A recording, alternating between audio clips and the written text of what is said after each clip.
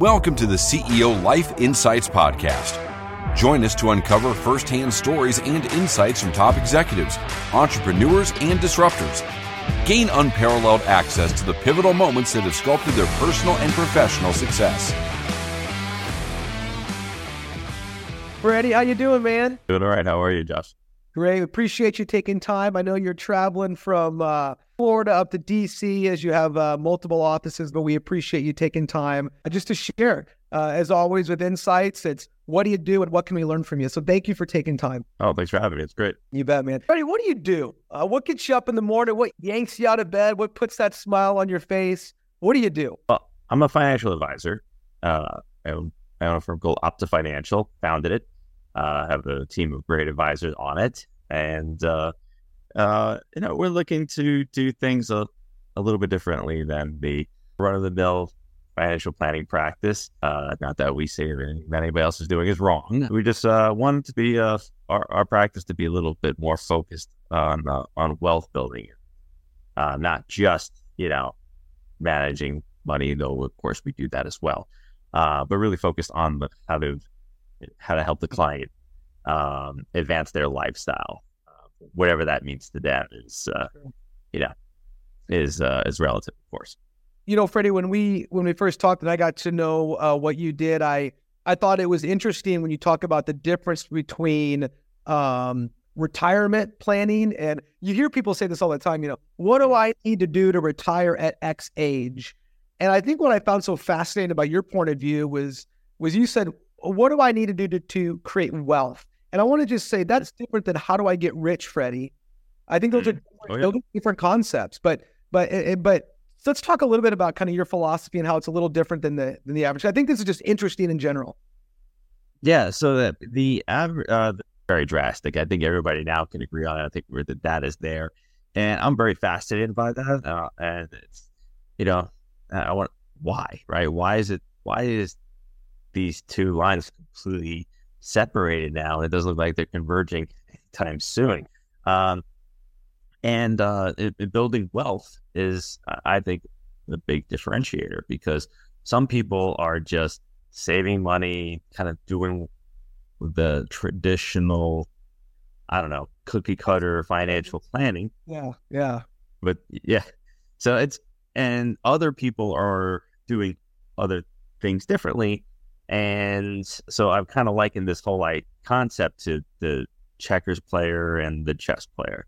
So it's just a way for people to easily wrap their minds around it. And it's not, I want to preface this, Josh, by saying there's nothing wrong with playing checkers, right? It's not like you're doing something wrong.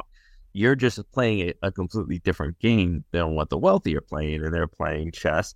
And that is, in my opinion, a big reason why those two, the lines are, dividing over almost, every decade. It seems to be getting worse. We want to focus more on how do we build wealth? It's not like how do we retire in 30 years? It's how do we improve our wealth right now? How do we retire now or within, a certain number of few years? Because the retiring, way down the road, I call it the golden wheelchair idea, where you're going to save all this money and you're going to make a lot of other either people or corporations or financial institutions, whomever, rich along the way.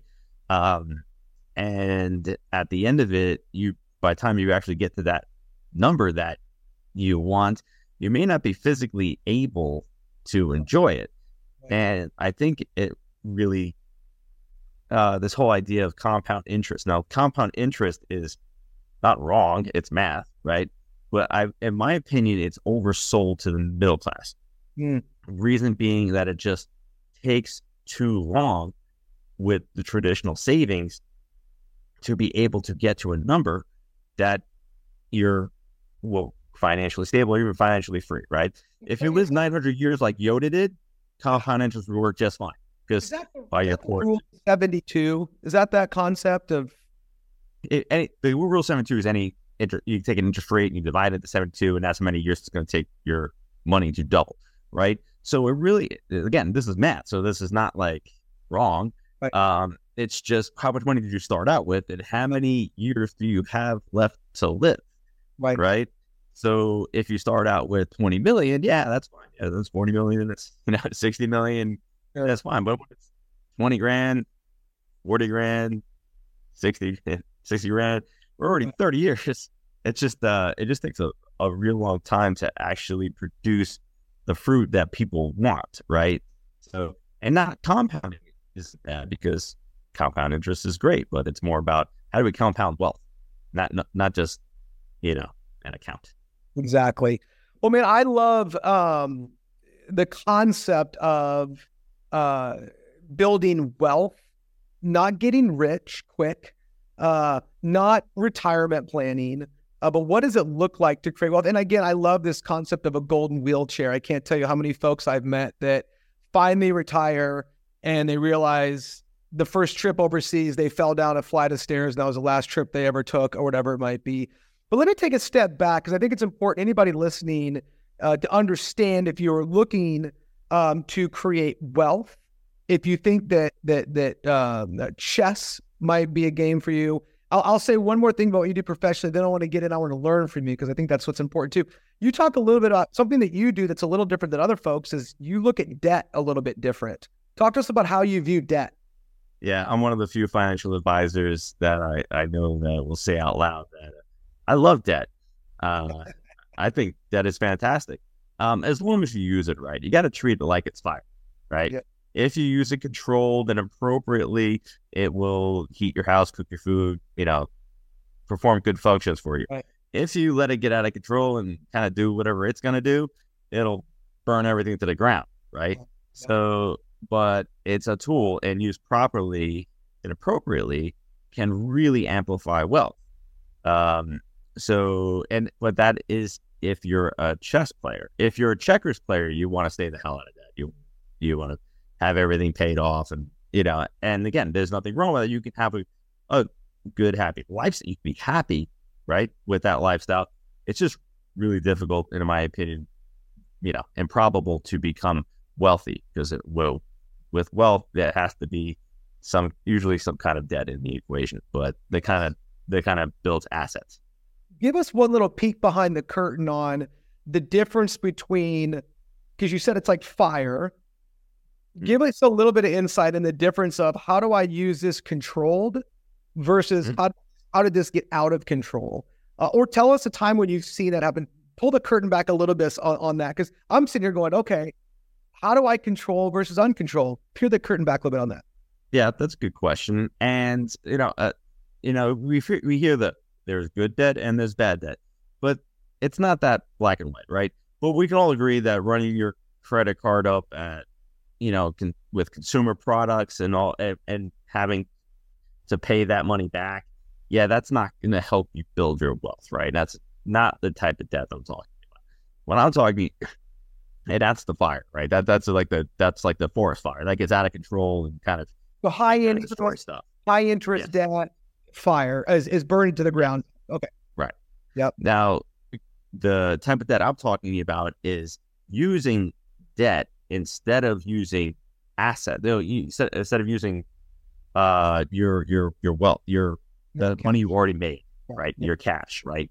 Using debt instead of using that to purchase assets that are going to cash flow, whether it be real estate, whether that be a business, something that's going to bring more income into your life. Because I've got a record saying that investments don't make you rich. Income makes you rich. Income is what you use to purchase goods and services. So when you have a lot of that, you're in more of a driver's seat than most people.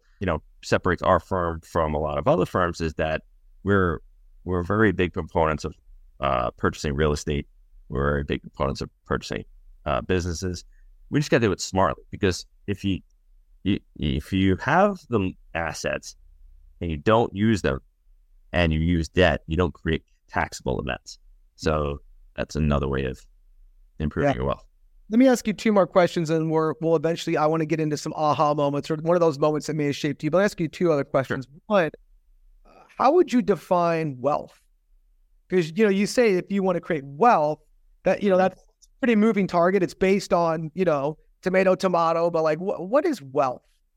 Yeah, I would say it would be different for everyone, but it's having things, right? Having stuff that is going to work independently of you, right? And is going to bring you income that's going to make have an enjoyment for you, not only you, but your heirs too, building generational wealth.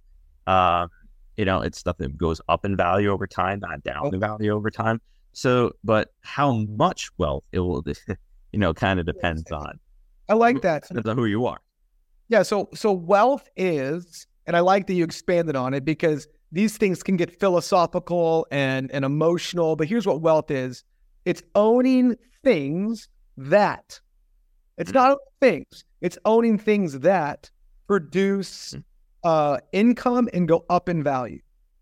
Yeah. So the big differentiator between income and wealth, we have an income problem in the United States, for sure, but we don't have as big of an income problem as we have a wealth gap, right? Yep. Those two gaps are completely different, right?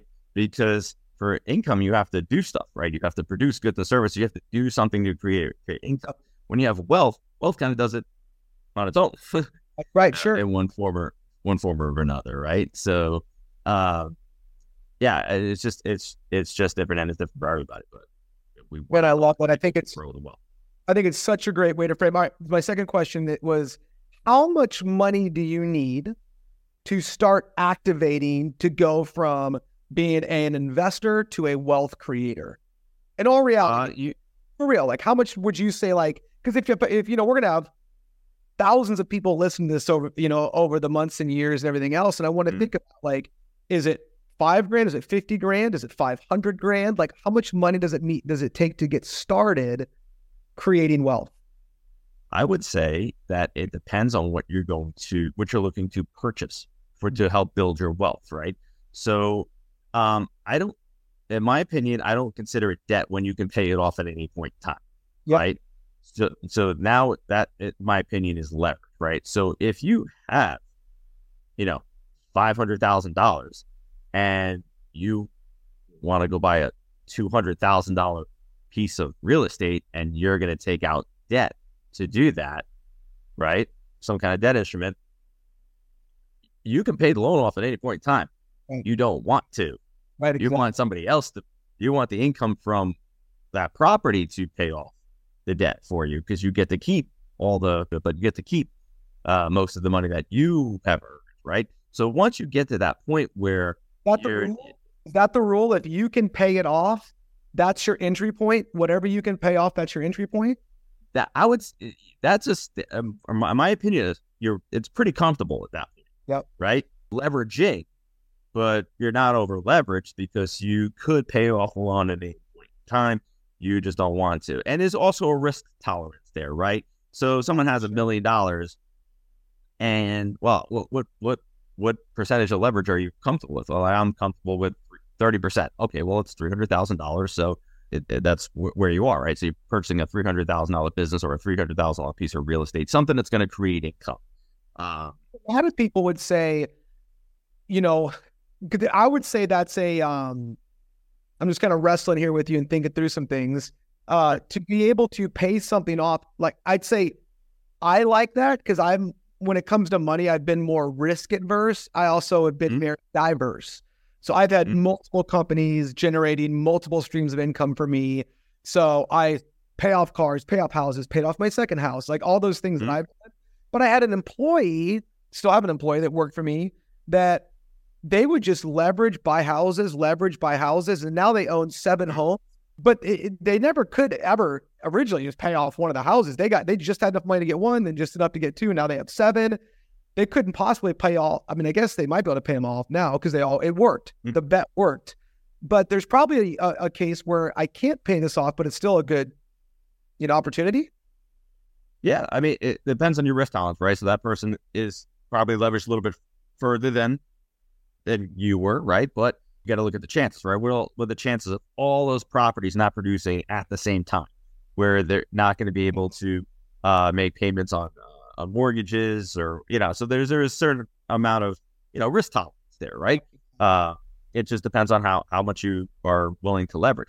But the key is that, you are leveraging, right? So whether you're a little bit more conservative person, could be a lot more aggressive than someone who doesn't do anything, right? Exactly. Conservative person that's using leverage. Exactly. But there's nothing wrong with the debt-free life.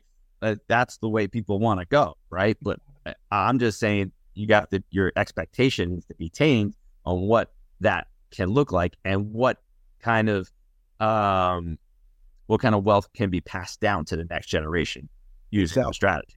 Exactly. I mean, I think it's so fascinating. I'm sure anybody listening to this, I think people have philosophical conversations about wealth, and wealth not being a Lamborghini or a jet, but about income generating assets.